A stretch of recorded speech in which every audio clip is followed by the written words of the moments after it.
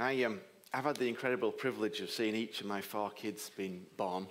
The first one was 21 years ago now, so it's a little bit hazy, but he was actually one of the toughest because he, after 24 hours, was not up for appearing. So it was an emergency section and rushed in and the clogs and all that. Anyway, he came out all right in the end. Well, almost. But anyways, he came out all right in the end, and then the others were all a bit simpler in that sense. And there are many fascinating things about seeing your child being born. But one thing you listen for is their cry. You want to know this little bundle of flesh is breathing. And a good cry will tell you that they're alive and well. It's ironic, really, because it's the only time in their entire life that you want them to cry. The whole rest of their lives, you are desperately trying to work out why they're crying and trying to stop them crying. And particularly in the early days, that kind of guessing game as to what the heck they're crying for, which is not fun. I don't miss those moments. But a cry is a powerful thing, isn't it? I don't know about you, but there were times when my kids were very little that a cry pushed me to the edge. I remember there being moments where I'd be like, they'd be screaming, and I'd put them down really gently, of course. And then I'd be like, hey, you're going to have to take over now because I'm at my wit's end. I can't cope anymore. Because there's some reason about those cries and you can't stop it. It just builds and builds and builds, and sometimes you don't manage to. Well, I didn't, and maybe you're all better parents than me, but I didn't manage to always deal with it particularly well. Crying, of course, is the primary communication language of a newborn. And to be honest, you'd cry if you'd been in a nice, warm, cosy space for 9 months and got pushed through a very small tunnel. You would be upset as well into the world. You'd be a little bit unhappy about it, I'm sure. So I can understand that you've just been squashed and squeezed into the big wide world. But what's fascinating to me is that when babies first cry, they say that it's not really for their external needs. It's not because they're hungry or because they're tired, although they probably are tired. But actually, a baby's first cry is actually for connection rather than reconnection. Because if you read about it, not every baby cries immediately, but nearly every baby will cry if it's not reunited with its mum. And so the first cry is not really a cry because it's hungry, it's a cry because it wants to be reconnected to its source, to the one that conceived it and gave it life. And I don't think it's just newborn babies that cry for connection. I think many of the cries of our hearts are to be connected. Sometimes we want to feel connected to ourselves, other times to other people, perhaps to God. But connection is key. We were never designed to live in isolation. You were not designed to live apart from each other, or God actually. You were designed for community and family and togetherness, which is why today is such a great celebration. Because we're celebrating togetherness. We're celebrating family. We're celebrating community. It's a celebration of another member of a small nuclear family, but it's also a celebration of an addition to a wider family, which there's been tons of lately. And there's more on the way, which is ace. But I think, as you heard Sarah say, and as I talked to her earlier this week, one of the primary reasons Sarah's here is because she's so thankful and grateful for family and for community and an ability to be together with others. She's so thankful and grateful to, as you heard, those she's connected with through DNA, to a mum and a dad, but also those she's connected with through community and friendship. She is incredibly thankful to all those who have loved, cared, and supported her this far. That comes across every time I talk to her. Of course, Annie is super blessed. She's been born into a loving home with an incredibly committed mum and friends and family surrounding her. Of course, not everybody quite has that privilege.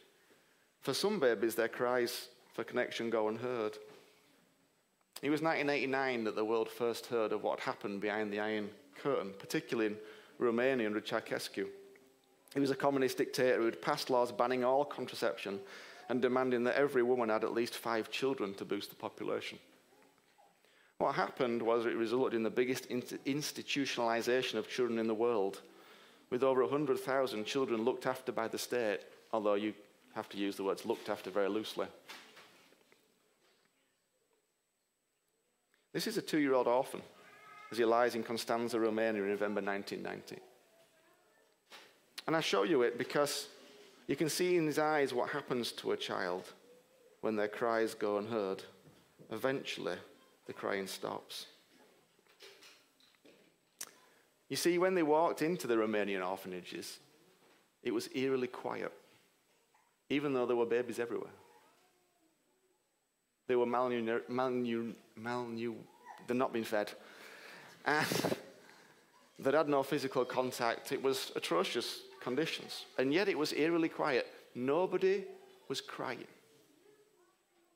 That's because what they'd learned is their crying, that biological distress signal, a major way of communication, wasn't working. They'd come to see their need was not going to be met, and so science steps in. And their body goes, you need to survive. You need to look after yourself.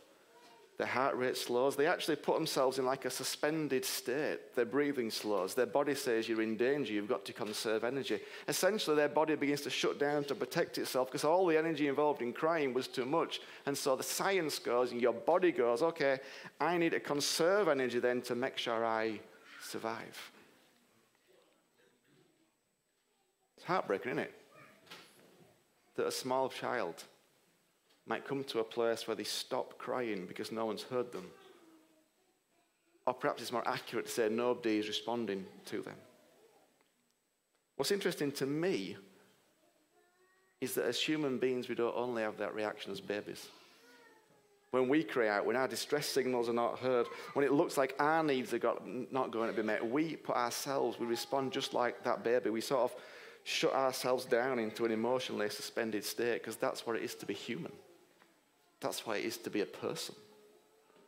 Because there are cries within you that cry out for you. There's a deep longing for connection and our deepest needs to be met. And after a while, if you feel they're not going to be met, you stop crying out. In every one of us, if we're willing to look, there is some part of us that reflect the eyes of that Romanian orphan. In some part of us, somewhere, in all of us, there is a sense that our cries have not been heard and our needs have not been met. And yet it's not actually true. Because you are heard and it's more than possible for those needs to be met. These words in the Bible is God speaking. I've heard their cries for deliverance. I know all about their pain. I've heard your prayer and I have seen your tears. See, you may feel that no one understands, that no one's heard your private tears and your private cries, which all of us live with. And although we go about our lives and do our best to make ourselves fit in and do what we think we're meant to do and say what we're meant to say, the truth is we are all wounded and we are all hurting. We're all wounded and we're all hurting. But I want you to know this morning that you were never not heard and you were never not seen. The God I know has heard you. He's watched every tear and he's heard every cry. And he understands and sees every broken heart. He's heard you cry. He's seen your tears. And very often we feel alone in our private pain and our tears. But I want to tell you this morning, you are not alone. And you are not unconnected. You see, at the beginning I said what's fascinating to me is that a baby's first cry is for connection, or rather reconnection. What if it was true that for every one of us, what if deep down somewhere in our hearts we actually long for reconnection to our original source, just like that newborn baby? And what if our first connection wasn't with our physical parents? What if you were actually connected to something much deeper, much stronger, and much more secure? Just play that short video, man.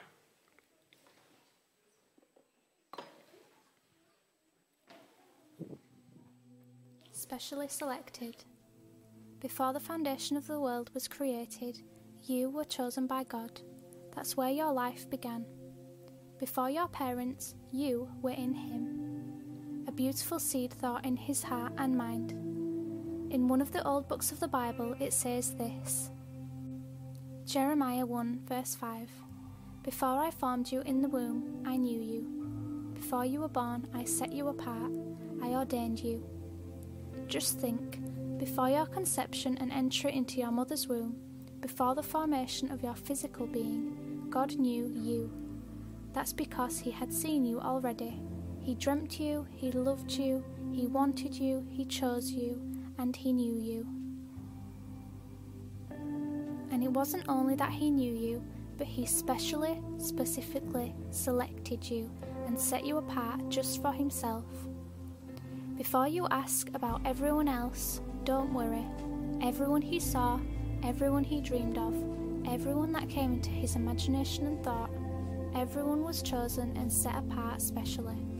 He loves every single person. There has not been, nor is there one person on the face of the earth who God did not love, set apart, and choose as his own child. Just as a man chooses a woman from amongst thousands of women, and a woman chooses a man, you were chosen like that, set apart specially in love. God loves every single person like he loves you. And then he chose and appointed, purposed that you should do something special, ordained for some special assignments. But what he knows must become your discovery. He loves you, he wants you, he has chosen you and specially selected you for a very special assignment. There is no one in all the world like you.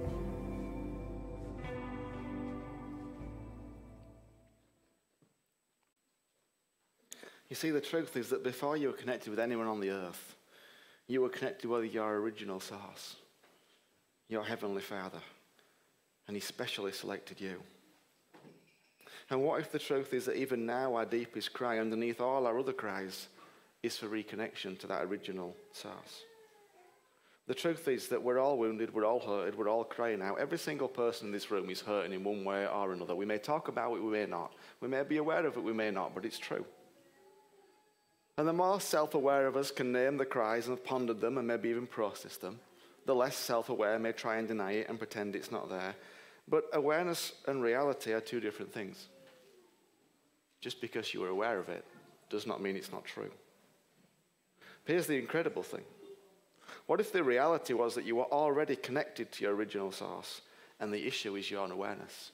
You see, reality and awareness are two different things. The reality is you are connected to your original source. You just might not be aware of it.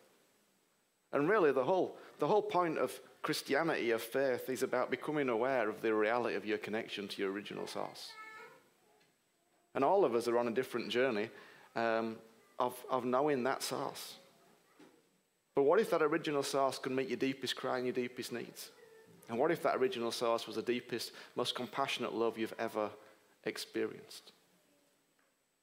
You see, if you want to know the character of this original source, then you can look at Jesus. That's why he came and walked the earth, because our original source wanted to show us what he was like. And I don't know what you think about Jesus, but when he walked the earth, he was highly attractive.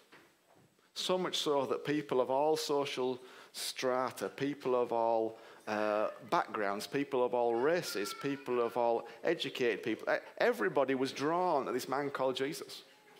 He was incredibly attractive. And I do want to apologize if you've been painted a picture by somebody of Jesus that's not attractive. Because there was nothing about him that was not attractive when he walked the earth.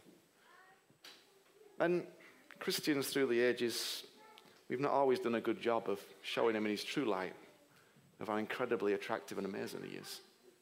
Sometimes we put tons of rules and all sorts of ridiculous things in the way and said we've got to do this and got to do that and got to do the other. And to be honest, if that was the Jesus I knew, I wouldn't do this job and I wouldn't have much to do with him. Because he doesn't sound very exciting.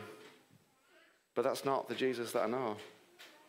The Jesus that I know is the most gentle, caring, welcoming, forgiving, gracious person ever. And he has met me and healed me and restored me in ways I never thought possible. Today is about celebrating family and new life, new connections and saying thank you. And I wanted to share with you the truth that as well as being connected in with Sarah and Annie and their friends and family, you are also connected into a heavenly family. You are connected to an original source who originally conceived you and who specially selected you and who thinks the utter world of you. You may not be aware of it, but your lack of awareness does not make it untrue. It simply means you're unaware. And my prayer is that you might become increasingly aware of the connection that exists between you and your original source. As you can see, we've had quite a few babies born recently. And every time I talk to the parents, they say things like, I thought I knew what love was until I had a baby. I thought I knew what I'd die for. I thought I knew what I'd sacrifice. until I had a little one who depended on me, and then I realized that I actually could stay up all night and still be semi-sane the next day. There's something about becoming a parent that somehow changes things. And if you speak to Sarah about it all, as I did last week, she'll no doubt tell you, as she told me, that having Annie has changed her perspective. Suddenly things that were super important are now not important at all. Now there's something else that's important. Why? Because there's something that's been conceived from a source and given life. And this thing is now incredible. But that same thing is true of you from the Father in heaven. He conceived you and specially selected you. His heart for you is even stronger than you could ever imagine. You are connected to that source. And my prayer, you are not disconnected. You were just perhaps less aware than you could be of your connection to him. And my prayer is that you would become, that understanding of that connection would become a deeper and stronger reality in each and every one of us. So we're going to finish by singing a song. Musicians, if you want to come. But let me just pray while they're coming. Can we just pray together? Father, I want to thank you that every person in this world is connected to you, Lord. It's impossible for you to break off connection to your kids. You are not a dad who breaks off connection. You are a dad who stays connected all the time. And Father, I want to thank you for your heart and your love for your kids, for us. Thank you that we were specially and are specially selected. And I pray that each person in this room would know an increasing sense of connection with their original source, with you. In Jesus' name, amen. I want to sing this song to finish with because some of the words just are so true of the Father's heart. God, you meet me where I am. And he's constantly moving towards me with open arms. That's the heart of the Father. No matter where you are, no matter whether you're running away, standing still, having a tantrum, he's moving towards you with open arms. And my prayer is that you would sense that and feel that more and more. Okay, let's sing this as we close our time again.